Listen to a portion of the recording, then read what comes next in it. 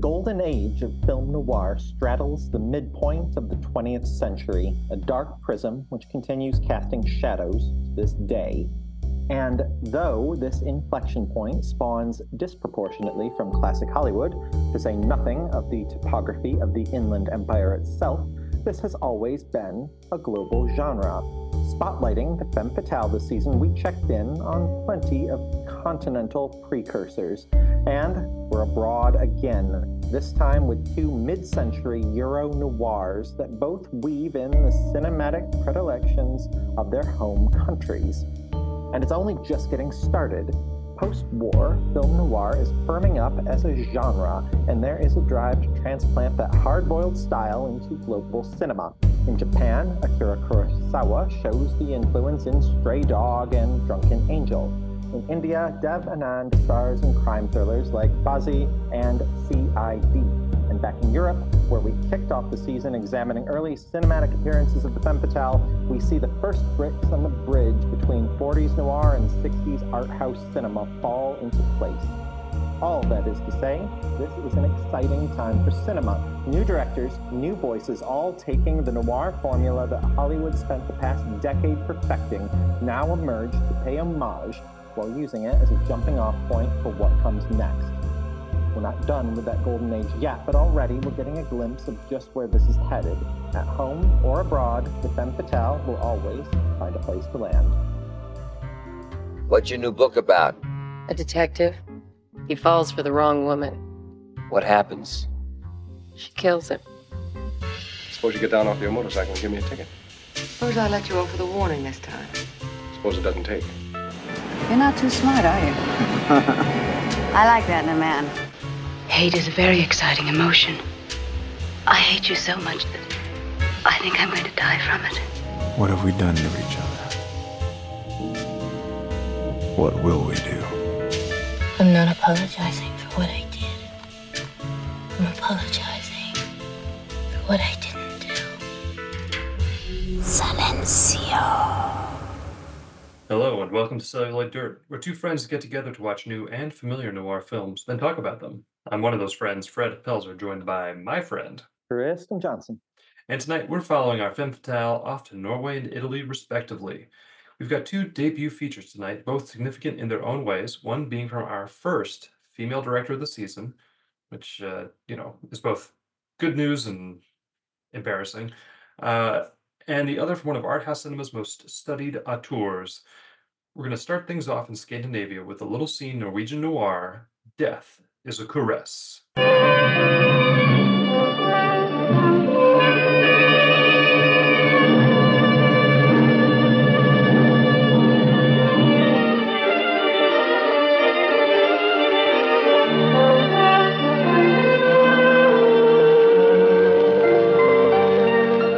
Is a Caress from 1949. It's directed by Edith Kalmar, starring Klaus Weiss, Jorg Reiser Larsen, and Ingolf Brogde. Oh, I sure hope I did not. I did some justice to that, but I've got no Norwegian in my brain really. Screenplay is by Edith Kalmar's husband Otto Kalmar. It's based on the 1948 novel of the same name by Arve Moen. The plot is, it's a pretty straightforward setup. Eric is an auto shop worker with a fiancé, catches the eye of an older, richer woman named Sonia. Sonia and her husband hire Eric as their driver, and romance inevitably blossoms while her husband is on business overseas. Their respective relationships come to an end as passions ignite, and soon Eric and Sonia are off on their honeymoon. But the thrill of illicit romance quickly fades, and they prove an especially terrible fit for each other. Of course, based on the opening scene, we already know this is going nowhere good. It's just a matter of how we'll get there. Bit of backdrop: this is the first Norwegian film directed by a woman, and Kalmar's directing career, even though it kicked off here, it's pretty short-lived. She only spans a decade. Her last feature, The Wayward Girl, came out in 1959, and it did happen to be the acting debut of the great Liv Ullmann, who will, of course, go on to be in many Ingmar Bergman movies. Fred, did you have any past experience with this movie? Nope, fresh to me. I think it had come up on my letterbox feed at some point. I flagged it for the show, and here we are watching it. I really like getting taken to pockets of the cinematic universe that I have never ventured into before, and aside from Bergman, my Scandinavian uh, uh, cinematic education is woefully lacking. So I certainly haven't seen many films from Norway, and definitely not any others this early. No, same. Just good old Ingmar. I did prep, well, unintentionally actually, but for this recording, I was just watching the Norwegian version of Taskmaster. Oh, how is that? It's pretty good. I've been enjoying the various international versions, but Norwegian's the first not in English that I've dove into, and it's pretty funny. Nice. I like the We're dynamic. we're currently we're finishing season 16 tonight. Excellent. And Good they just season. Good season. yeah, they got Champion of Champions coming up too, or it just came out, I think. But no, we're here to talk Off about topic.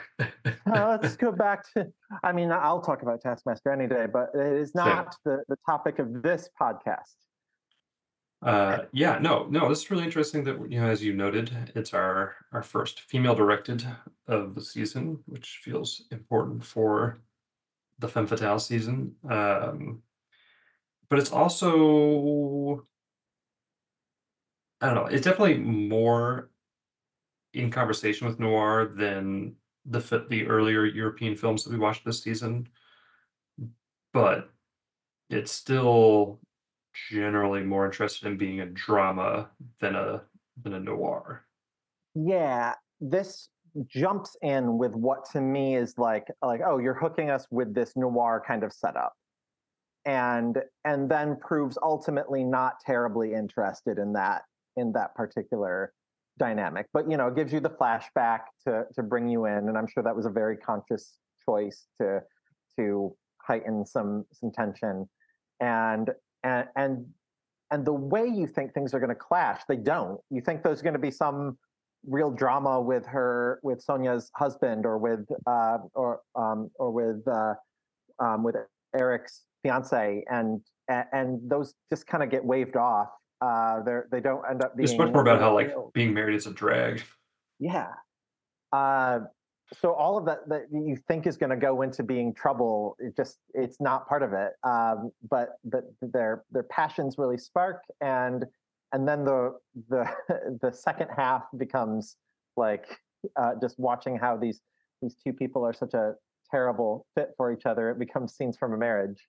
Yeah. Uh, No, I and mean, that's sort of the interesting thing to me. Like, to me, the most interesting thing about the film is how it feels like commentary on the noir femme fatale archetype, and it is sort of this, like, okay, if they didn't murder somebody, this is what would happen, and it would be, not great for anybody, but also not in the most interesting way. It would just be two people who got together because it was sexy to be, caught up in this affair, and then they realize, oh, there's nothing actually here between us beyond dangerous chemistry. yeah. Um, I and you wonder, like, clearly, like you said, like this is in conversation with noir. I feel like it's made with that those American classics in mind, and using that as a jumping off point. But it's ultimately trying to say something else, and trying to. I This is where my own like limitations on Scandinavian cinema and entertainment like come in, but like it does feel like it's pushing more towards something unique about like the entertainment, or the stories of that particular region.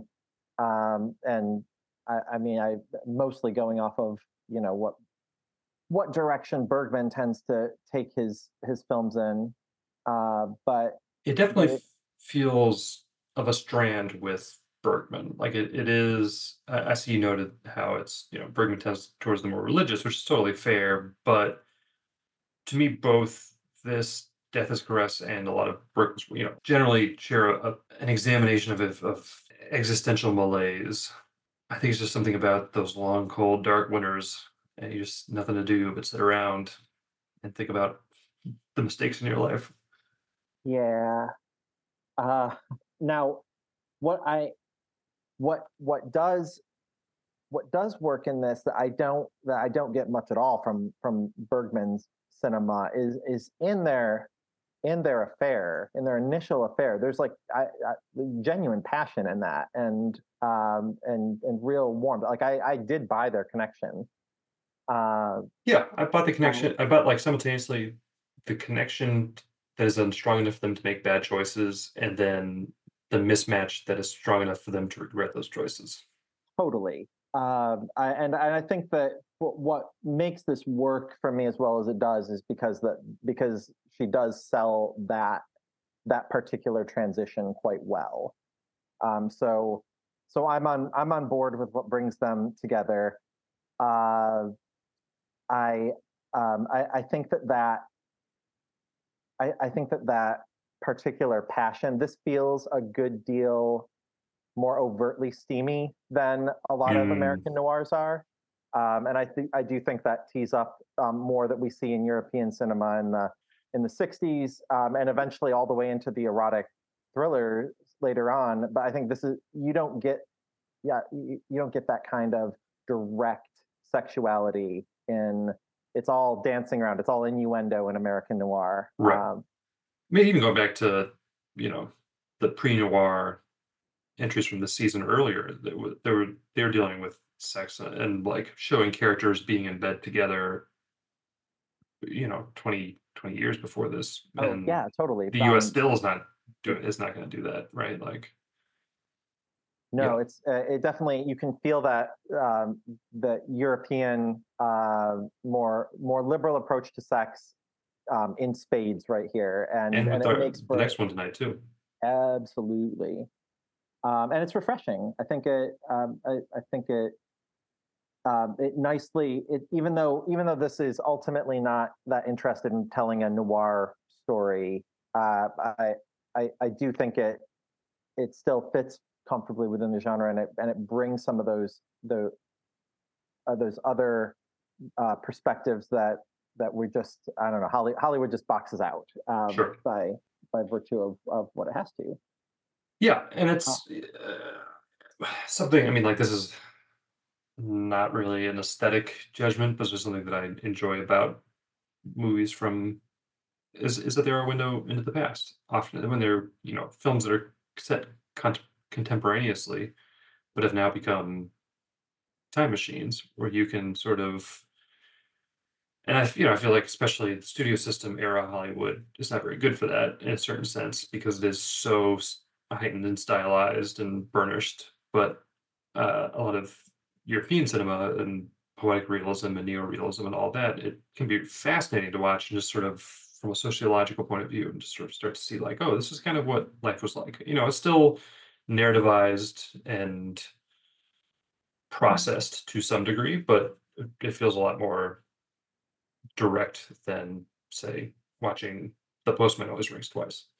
no, you're spot on, and I think both of our films tonight um, deliver on that front. But I just appreciated being in Oslo out in Mhm. the streets and seeing which and I don't even have a whole lot of frame. Certainly not like mid-century. That it's just such it's like entering a different world, and we're so used to being trapped in the studio system that it's nice to get. I guess I wouldn't. I don't get like that old world Europe feel to this. Like we're going to get in our next Mm. entry. So it doesn't have that same kind of vibe to it, but but it's still kind of fascinating because I know anything about mid-century Scandinavia. Same, same. Um, yeah, but also like this is sort of talking around the movie, right? Like, because I feel like there's just not. I don't know. You like this movie. I I did. was lukewarm on it. No, I liked it. I stopped short of loving it, but I found it pretty um, pretty compelling on a on what story trajectory it chose to tell. It very directly it's just concerned with how these people are terrible for each other, and they've jumped in on something and they've thrown everything into it, and it's all gonna come unraveled, and it gets in and gets out and gets done, and it worked for me. I liked it. Also was just to me refreshing to see something that we get to watch our kind of present our icy femme fatale, and she all of a sudden warms up as this affair ignites, and then by the second half, I personally found and I think the film pretty directly frames Eric as being a drag. Yeah. Oh, totally. And so all of a sudden, your entry point being Eric is just eroded over the course of this. And by the second half, you can see how much he's limiting her, and he just seems terrible. Yeah, I don't disagree with any of that. I guess my thing is that it has sort of the one gear and it gets into that gear, and then that's just it, right? It's just like these people don't really go together, but there's some real chemistry here, and that's what it is. There's some chemistry, but they really shouldn't be together, and yeah. And unlike our other film tonight, where we have like I am actually familiar with a body of work with our director. In this case, I just don't have much else to go with on Karl. I've not seen any of the films, so I don't know how much this is like setting up the decade of career that she has to come, or where it slots in on her particular passions and obsessions. Oh, she did do a thriller. The young wife of an upper-class academic disappears while her husband is on holiday. In his search for her, the husband learns that there was much he did not know about both her past and about their relationship. The Wayward Girl, her last film, seems like it's her best known with Liv Ullmann, and that's an affair between two young lovers, educated in wild Gerd, and her bourgeois boyfriend, university student Anders, who decide to run away and when their parents disapprove of the relationship. So, young love on the run. I definitely would like to check out more of hers. I don't know how available some of it is, but this was sufficiently up my alley. It's kind of interesting seeing cinephile as a younger cinephile. You do tend to throw yourself pretty heavily into 60s art house cinema. I feel like it's an early thing, but what gets missed are a lot of the precursors to that, and both of these tonight are just so in that wheelhouse, and it's just always been a bit of a blind spot for me that I'm clearly still very much catching up on.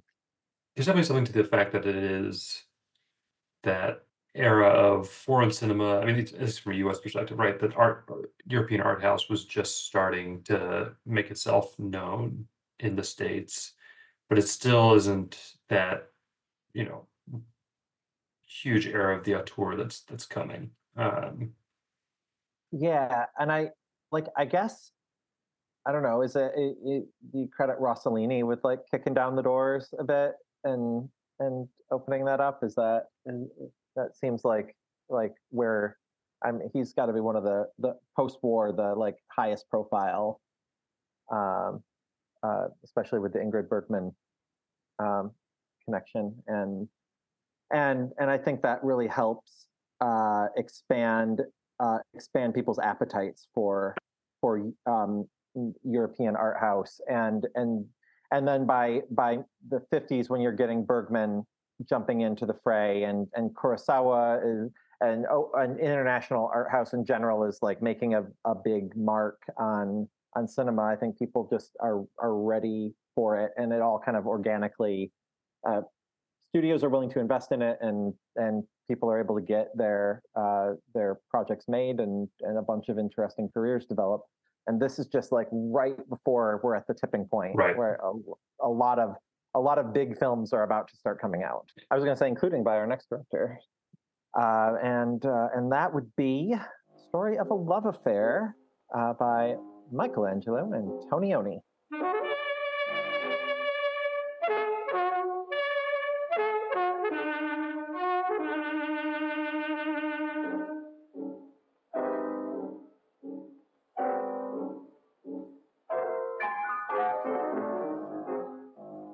The story of a love affair is from 1950. It is the directorial debut of Michelangelo Antonioni. Stars Massimo Girotti, who we'll all remember, of course, from Association, Lucia Bose, Gino Rossi, Marika Rowski, and Fernando Sarmi.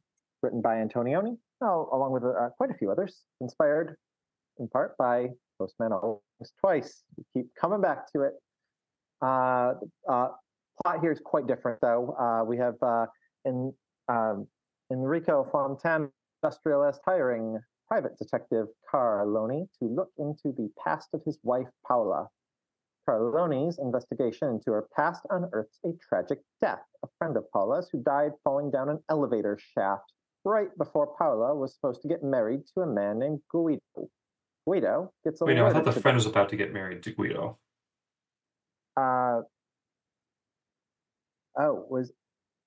Was that? Wait.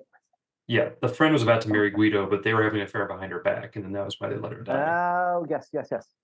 It's been a minute since I've watched it. Yeah, so it took me a long time to watch this movie, dear listeners, and poor Tristan has been sitting on this for a while. He was very dutiful and watched both movies 2 months ago, and I watched one of them 2 months ago and watched the other one today, or no, yesterday.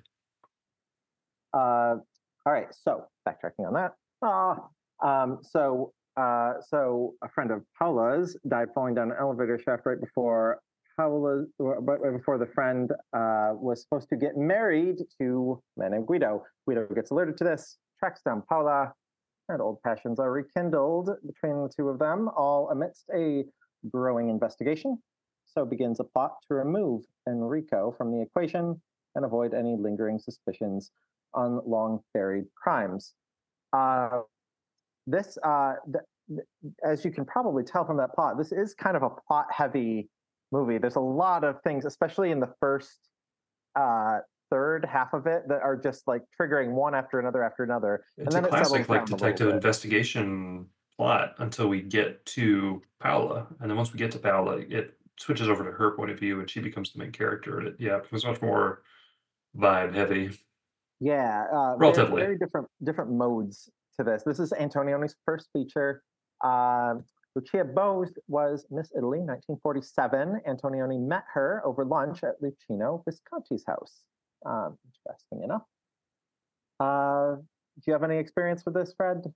Not with this one. I've watched Antonioni vibe. L'Avventura, and I don't think I've watched any of his others yet. He's one of those auteurs where I'm like, I'll watch like one a year and slowly make my way through the. Pro L'Avventura? Yeah. Oh no, I just watched L'Eclisse. I just watched L'Eclisse this year, so I've not seen Blow Up though. I've seen Blow Up. I really love Red Desert. That is my favorite Antonioni. That's on my watch list, as is La Notte. And L'Avventura is great.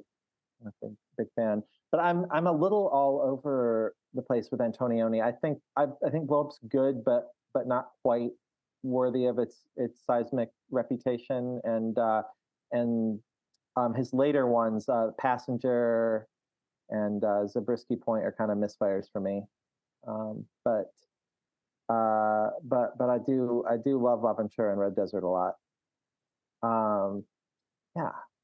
So I was interested in watching where he got his start, and I've got to say, this feels nothing like the rest of Antonioni to me. It's so it's interesting because I feel I think there are hints of it. Oh, I think there are, and I think that what's interesting here is that where I can tell it's Antonioni is that like this is a plot heavy noir, but I honestly don't think it feels like he is that interested in the plot. uh, Mhm. like he's going through the motions, and it belongs there, being a noir and all. But like that's just I don't think that's something that excites him as a director For terribly. sure. He does like to explore the topography of a city, diving into different classes and different just different uh, in this case, suspects or persons of interest. I don't know. I feel like he likes moving between different circles quite a bit as a director. So I see that as a through line to the rest of his work. Agreed. Yeah, that was where I felt it the strongest. And also with Antonioni, but this is so a Visconti thing, and you can see the influence there. And just like Italian films at this time, the decline of the aristocracy is like way on their mind, and you can totally tell that. And I think it makes such a nice contrast here between Paola and her world that she inhabits, and then for the second movie this episode, we have our blue collar Mechanic male character. He's a mechanic, and or that is something to so do with cars. Yeah. yeah, or car salesman, or yeah, like where it's interesting that that is like the working class job of choice Mm. so often. Well, I think that just like, talking about both, I think part of that is the how much post-war is a different thing here, right? Like post-war for America is like the economy was kind of recovering, and then we got all this money from the war effort, and now all the men are back, and like the dream is here. And meanwhile, post-war, but we're repressing our PTSD. And post-war here is literally like that guy I used to know died when people invaded our country, or a city was destroyed, and now we're rebuilding it. Or I think lends both of these a very different sensibility from the American, Yeah. just by context. Well, and when I mentioned in the previous Death's Crest about it, not looking like an old world noir. Well, of course it doesn't. We're dealing with where we we are here in a country that was torn upside down. It's so different to Just talk 5 years about earlier, like this, right and yeah, to talk about this or to talk about the third man or something like that where you're in it, and this is truly post-war noir in a way that you're just not going to see that in Hollywood or in Norway. yeah. I think there's also it's also really fun just because Ferrari's out right now. It was just the specific car culture to Italy was fun to see. I thought Yeah, I agree. it was And like I think that. It was a good look, a couple good some good looking cars in here. hmm I think that's an interesting comparison that I watched Ferrari. I liked it. It was good. And Haven't it watched it yet. is Excited to. yeah. Um, and I think you're right. How much that informs the culture, and it makes it a great fit for a postman. Like with Ascension, I feel like it's certainly very at home with that kind of car culture. Yeah, although so I think the change here, I mean, there are a lot of changes, but on a structural plot level, what really satisfies me with this is the fact that the initial action is taken by the husband, right? The husband sees these photos and is like, I'm going to hire a private investigator. And that little pebble ends up causing the landslide that results in his death. But there's a lot of like, but there are multiple ironic levels to it, right? Because it's like he reunites his wife with her ex-lover, and they plot to kill him, and they almost do, but then they don't. But then he dies anyway because he's distracted because of the information that he gained from causing this investigation to happen. So, like, all that to me was just very satisfying in a, you know, Coen Brothers bleakly comic kind of way.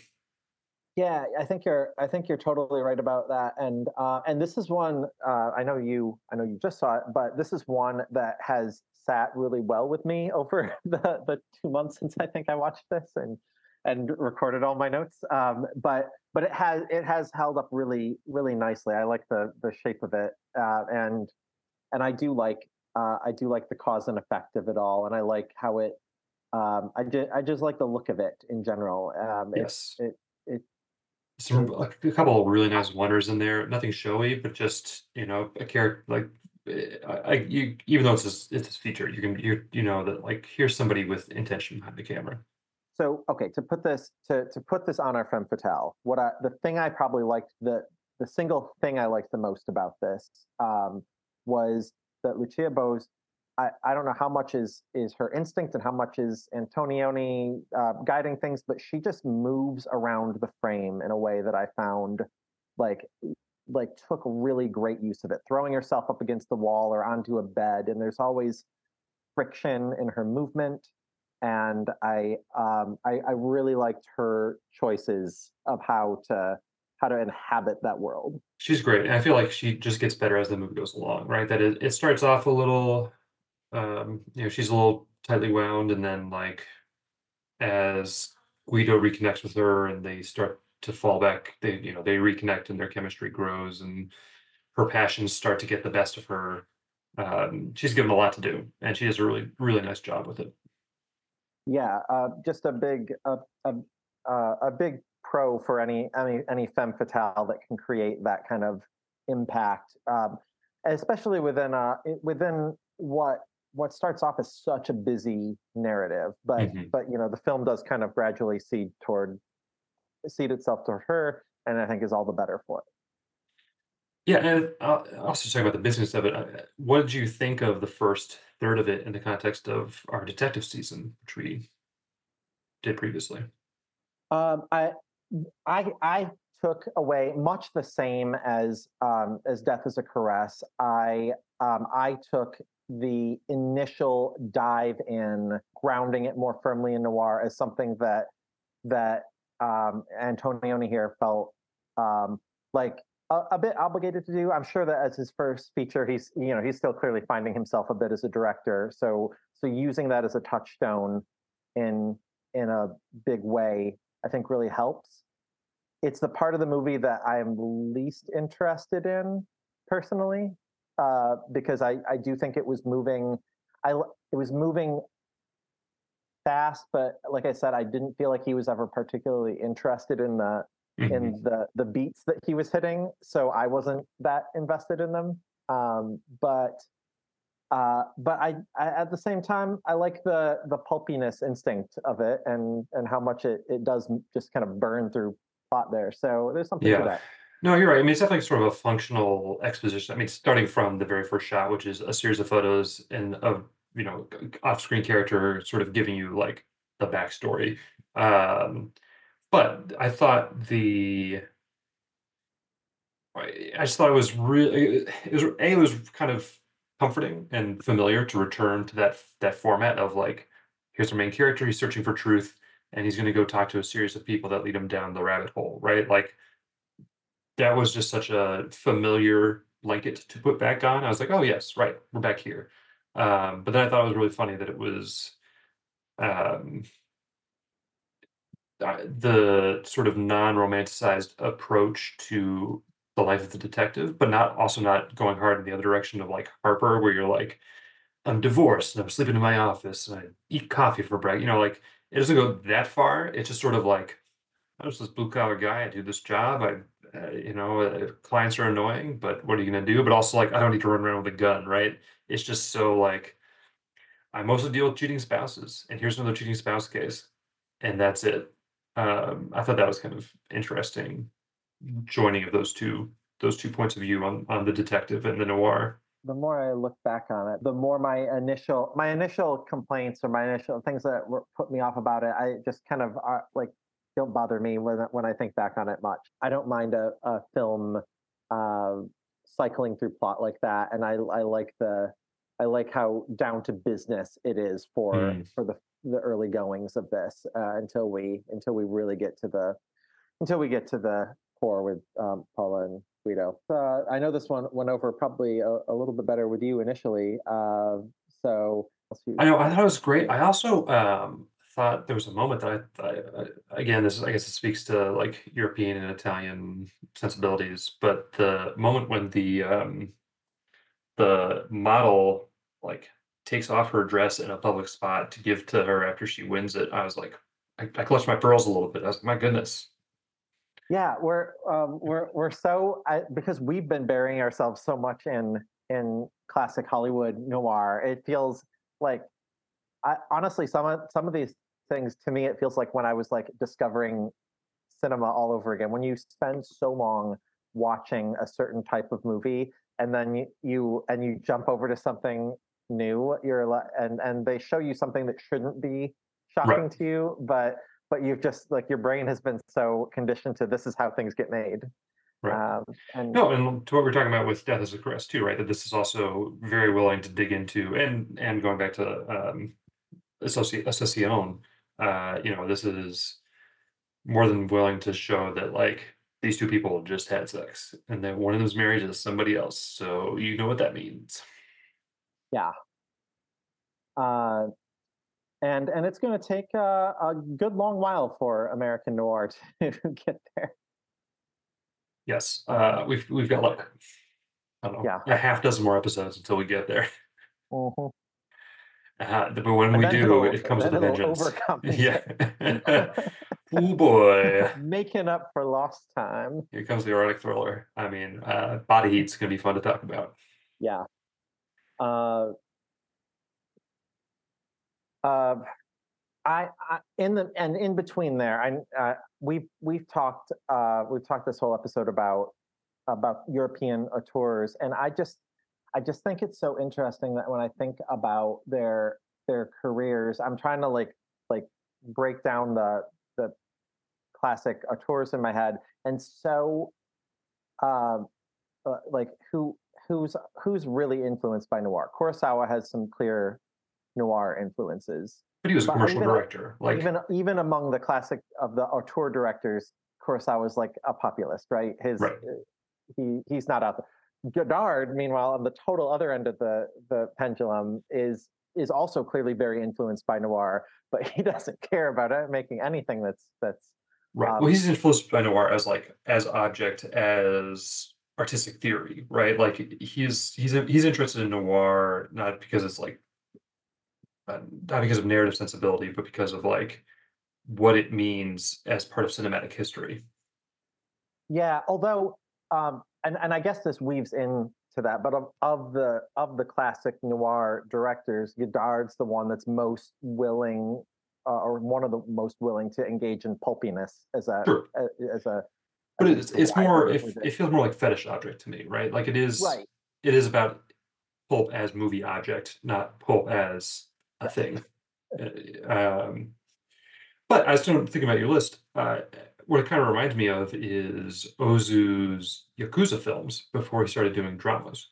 I have watched none of those. I only watched like one or two, but and they're good. I mean, he's a very obviously he's a good director, but it is kind of weird to watch an Ozu Yakuza film, and you're like, what is this? Yeah. Um, and I think the where you see it come through is not in the like classic auteurs like Antonioni and Visconti and Bergman and Fellini, or Mizoguchi there, but in like the B tier Mm, directors that like Seijun Suzuki, who we of course totally. covered on the detective season, or Samuel Fuller, who like legit did make noir, but seemed as his career carried on, he seemed still very fascinated by that. Those kind of directors are much more interested in carrying that forward into the Right. But 60s and beyond. but again, it's not in like quotation marks like it is with Godard. It's just sort of like these are great movies and they make money, so let's do them. It is termite art, as Manny Faber would say. Um, yeah, you know what? The other thing, actually, just talking this conversation of just like auteurs meeting up with crime and the weird. Um, I just today watched A Brighter Summer Day, uh, which I thought was great. But that Yang doing West Side Story is like a weird it's a weird vibe. I mean, it's great, but it is so what in a regular film would be like crime thriller hysterics gets rendered in his expansive, slow cinema-esque approach and just becomes something else completely different. And of Yeah, course, that's what. that's not a first feature, right? That he's pretty firmly established in his style by that point, so it is much more, him doing him. But Um, and I think that's yeah, that's an interesting call because established auteur directors are rarely slipping into genre pictures. right, it's like Um, American filmmakers who make their bones doing a horror movie, and then they're like, "Great, now I can go make the movies I really want to go make. I don't have to make these horror movies anymore."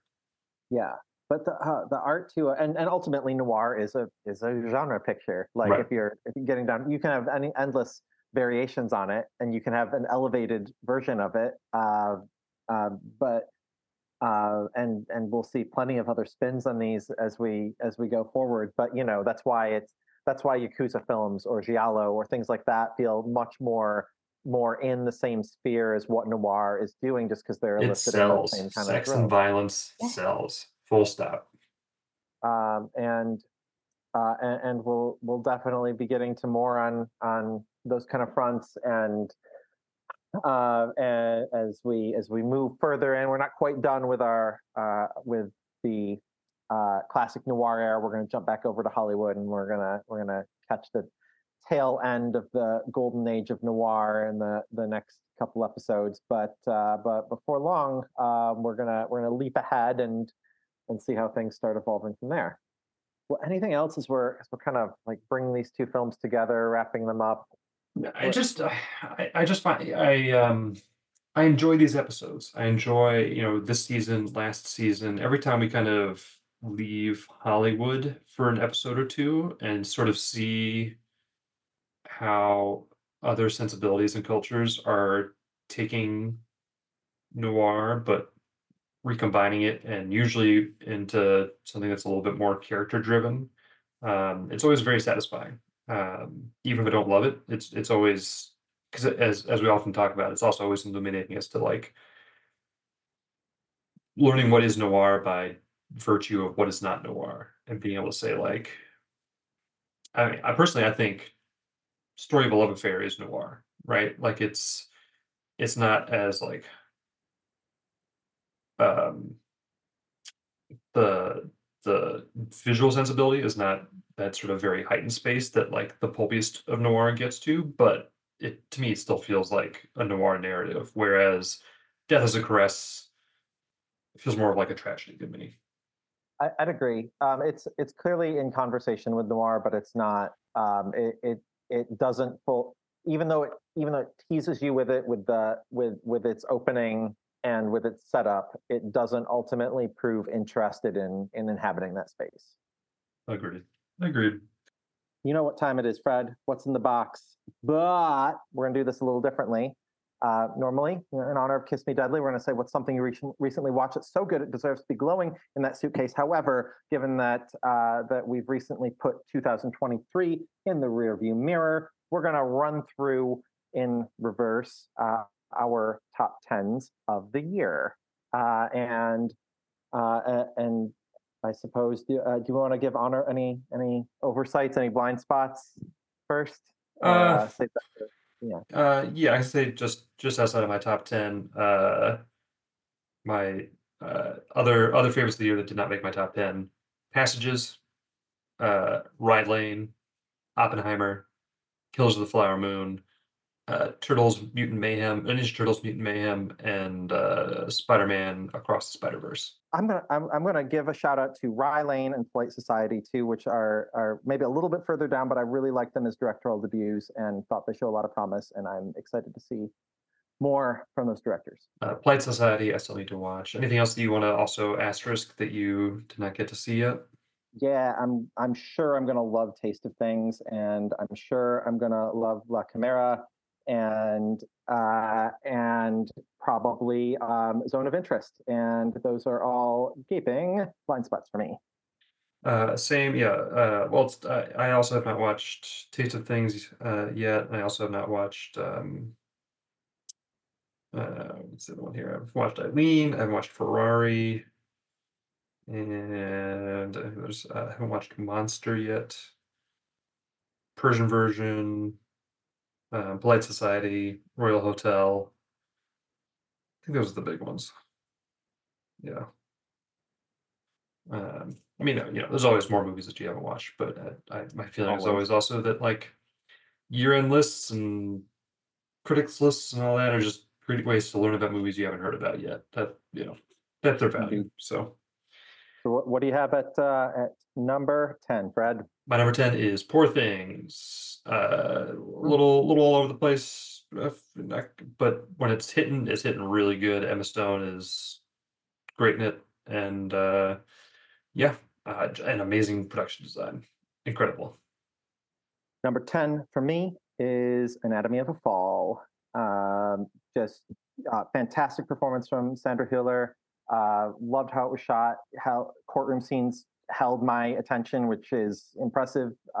Really liked it. Nice. My number 9 is Beau is Afraid. Pretty much the exact same review as Poor Things. A little messy, a little over the place. Great central performance, Some of the best scenes of the and year. some of the best scenes of the year, and great production design. Would be a wonderful doubleheader of Beau is Afraid and Poor Things.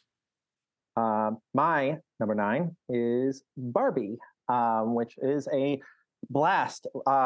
Production design is impeccable. Ryan Gosling, tremendous. Really everything about it. Just delightful movie. Great script. Loved it. Very nice. My number 8, Past Lives. I thought the first half was really cooking, and got a little wibbly wobbly right in the middle, but great performances and a great ending. Number 8 is Poor Things for me. I agree with you, Fred. It is a little bit all over the place, but it did genuinely work really well thanks to Emma Stone's terrific performance. And I just loved. I know this is probably contentious, but I loved Mark Ruffalo playing the buffoon. It was so Oh, fun. he's great. Yeah, he's a lot of fun. He was What? fantastic. He was great. My number 7, Barbie. Nice. Same review as Beau's Afraid and Poor Things. A little messy, great central performances, wonderful production design. Would be a great triple feature. Oh yeah. Moving on up, I have John Wick 4, which has continued to climb in my estimation over the course of the year. I am a sucker for deftly executed action sequences, and I feel a little bit starved for them in American cinema lately. This delivered on those fronts. It is a little bit long and bloated, and perhaps not perfect, but I did come away with it with that amazing fight on the staircase, and that will live, and Donnie Yen's wonderful performance. I really liked it. Donnie Yen is great in that. My number 6 is Fallen Leaves, which is my first Chorus Maki, and I thought it was great. I loved how Great. it's all of the like aesthetic signifiers is that it's this melodrama about alcoholism, but it's just so deadpan in its dialogue, verging on hard boiled. It was a mood that I loved, and I can't wait to visit the rest of his filmography. La Havre is quite good. I like. He's a good director. He's all in that pitch. Right, that's what I've heard. Is that like this is the movie, Yeah. and it's just Yeah. if you like it, you'll like it 10 more times. Yeah, that was a good movie.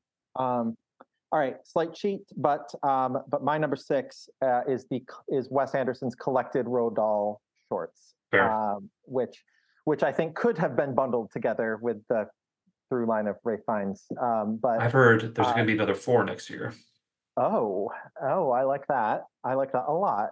I mean, it's an online rumor, so grain of salt, but I would be very excited for that as well. Really liked them. The Rat Catcher was probably my favorite of the group. Swan was my favorite. But they're all just so of a piece with each other, and I just last night had watched uh, Dev Patel also in the personal history of David Copperfield, which similarly takes a text and just kind of motors through it. And I found I appreciated Wes's approach even more having watched that and feeling like he really figured out how to do it in the way that left you with actual impact at Yeah, the end. agreed. Yeah. If they were bundled together, I might be thinking about them in contention for the top 10 here for me too. All right, top five. My number five, Pacifiction, one of my favorites of the year. It may continue to go up this list. It's already in my, yeah. It just it lives I've on in not my seen it. head. It is phenomenal. Clearly need to fix that. Just bad vibe cinema is my favorite kind of cinema, and this is bad vibes. My number five, and I do genuinely like my top five quite a bit. And most of them have continued to kind of climb in my estimation. Going with Suzumi, I just it's it's cinema about big things. It's gorgeously animated. It gets a little weird, but that's okay. I found it really endearing and just hits its emotional beats well, and has had a lot of staying power since I watched it, and it has hell of a good, very catchy song that has climbed very high on my Spotify for the year.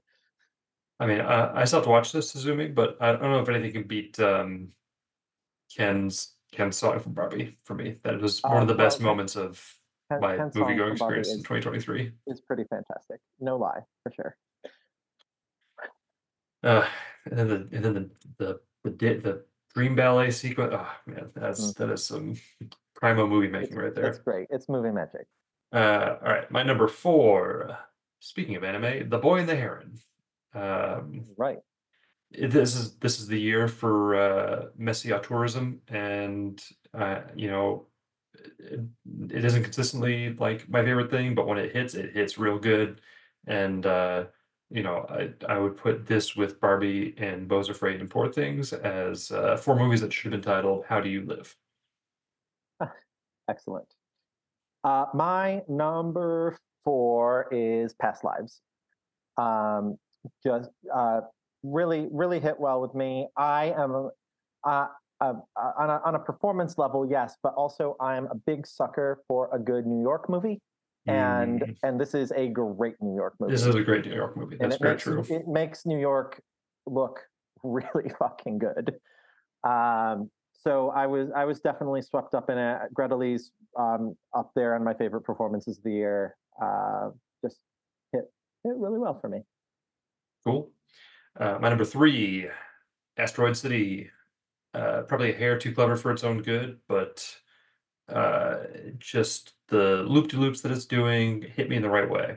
Yeah, it's good. I look forward to revisiting that one too. I put The Other West in my top 10. That's fair. Can't blame you. Yeah. My number three, and I feel like my top two are the ones I've got, or my top three I've got to I keep plugging away for people. But Royal Hotel is one of my favorites of the year. It is just so comparatively simple when I look at in a year of big kind of bloated ambitious movies. I really appreciated something just being a tighter genre picture that actually had a really well thought out dynamic between its two leads with two excellent performances from Julia Garner and Jessica Henwick. And yeah, more I think back on it, the more I really like how it resolved itself. And so I'm excited too. I really enjoyed The Assistant, so I'm excited to dig into Royal Hotel. My number two, Zone of Interest. It is need to see that real feel bad movie, and this is a movie of impeccable control, and then it breaks in just the right way. Don't want to say anything else, but where it ends is incredible, and it was what put it into the stratosphere for me. So I cannot wait. Zone of Interest. My number two is a Bollywood film called Rocky or Rani Ki Prem Kahani. It's got Alia Bhatt, who between this and RRR is having a great decade so far in my books. And Ranveer Singh, husband of Deepika Padukone. It's got the legendary Jaya Bachchan in a nicely kind of villainous role. It's just a big, messy family melodrama musical, and it's very heartfelt. And musical numbers are great, and it looks so good, and it's very emotional, and I loved it. Nice, nice. It's on Prime, I'm pretty sure. I remember you plugging that one when you first watched it on our what's in the box section. All right, my number one, May December, Todd Haynes, given the good stuff, just delicious filmmaking, and it just kept unpeeling and revealing new layers to itself. The scene with Natalie Portman in the back of the pet shop was the moment that I was like, I think I love this movie. And then, but then the final stretch with what's his name from Archie from Riverdale? Milton. Charles Melton. Yes, the final stretch with Charles Melton just like solidified everything that was on this movie's mind and all the poisonous ways that it is looking into the heart of polite American society. I thought it was great. I'm not quite as enamored as you are, but I will give you that it is a tremendous Natalie Portman performance, and I liked her very much, and I can see the appeal to it, even if it didn't land quite as hard for me. My number one is on your list. It is Boy and the Heron. It is probably Miyazaki's messiest movie, and yet I don't care. I just like it. You can just see just like with Killers of the Flower Moon, you can see an aging auteur just pouring everything into it, and it becomes like any Miyazaki movie. To be honest, it's less about the plot than it is about the emotion poured into it. Yes, and you feel that movie. You don't necessarily understand it, but you feel it. And I just really like looking at Miyazaki's trajectory as a director, because I've plugged this on before, but Nausicaa of the Valley of the Wind is one of my favorite movies ever, and it's a younger man's movie, and it's an angry movie, and it's so fascinating to see like the arc of how Miyazaki communicates and what's on his mind between his early cinema and Nausicaa is one of his more focused movies, arguably. Supposedly, his next movie should be a sequel. I saw that, which would delight me to no end, and I would. I'm hoping that for you. I'm hoping that for you. Thank you. That would be the most wonderful cinematic gift I've ever received in my life. Okay, well, great movie year. Every year is always a great movie year. We have three in common on our top tens. Was one three? Barbie, Poor Things, and Boy and the Heron. Oh, Past Lives too. Yeah, Past Lives, Poor Things, Barbie, Boy and the Heron. Yeah, I guess that's it. I bet once you watch Zone of Interest, we'll have four in common. Or five. Yeah, I got a hunch. I'm gonna dig that. Although I like I don't like Under the Skin as much as I think I probably should. Well, then maybe not. We'll see. We'll talk about it once you watch it. Yes. And of course, all our love to all the movies we watched this year. Maybe we didn't name you. Actually, you know, another one, honorable mention, Iron Claw. It didn't quite hit for me, but that's one where I'm like, I might revisit that and get on its wavelength. Yeah, there's good things about there's good things to Iron Claw. There's Lots of movies. Lots of movies. Lots of great movies out there. These are not the 10 best. These are our 10 favorites. Indeed. All right. Well, let's bring things to a close. Thanks as always for joining us on this excavation of this darkest, grittiest of genres. You can find us online at celluloiddirt.com and on Letterboxd under the handle Celluloid Dirt. Join us next time when we return stateside for the arrival of Marilyn Monroe. Until then, may your viewings be riddled with scandal and desperation. Good night. Celluloid Dirt is a Strange Phantom production.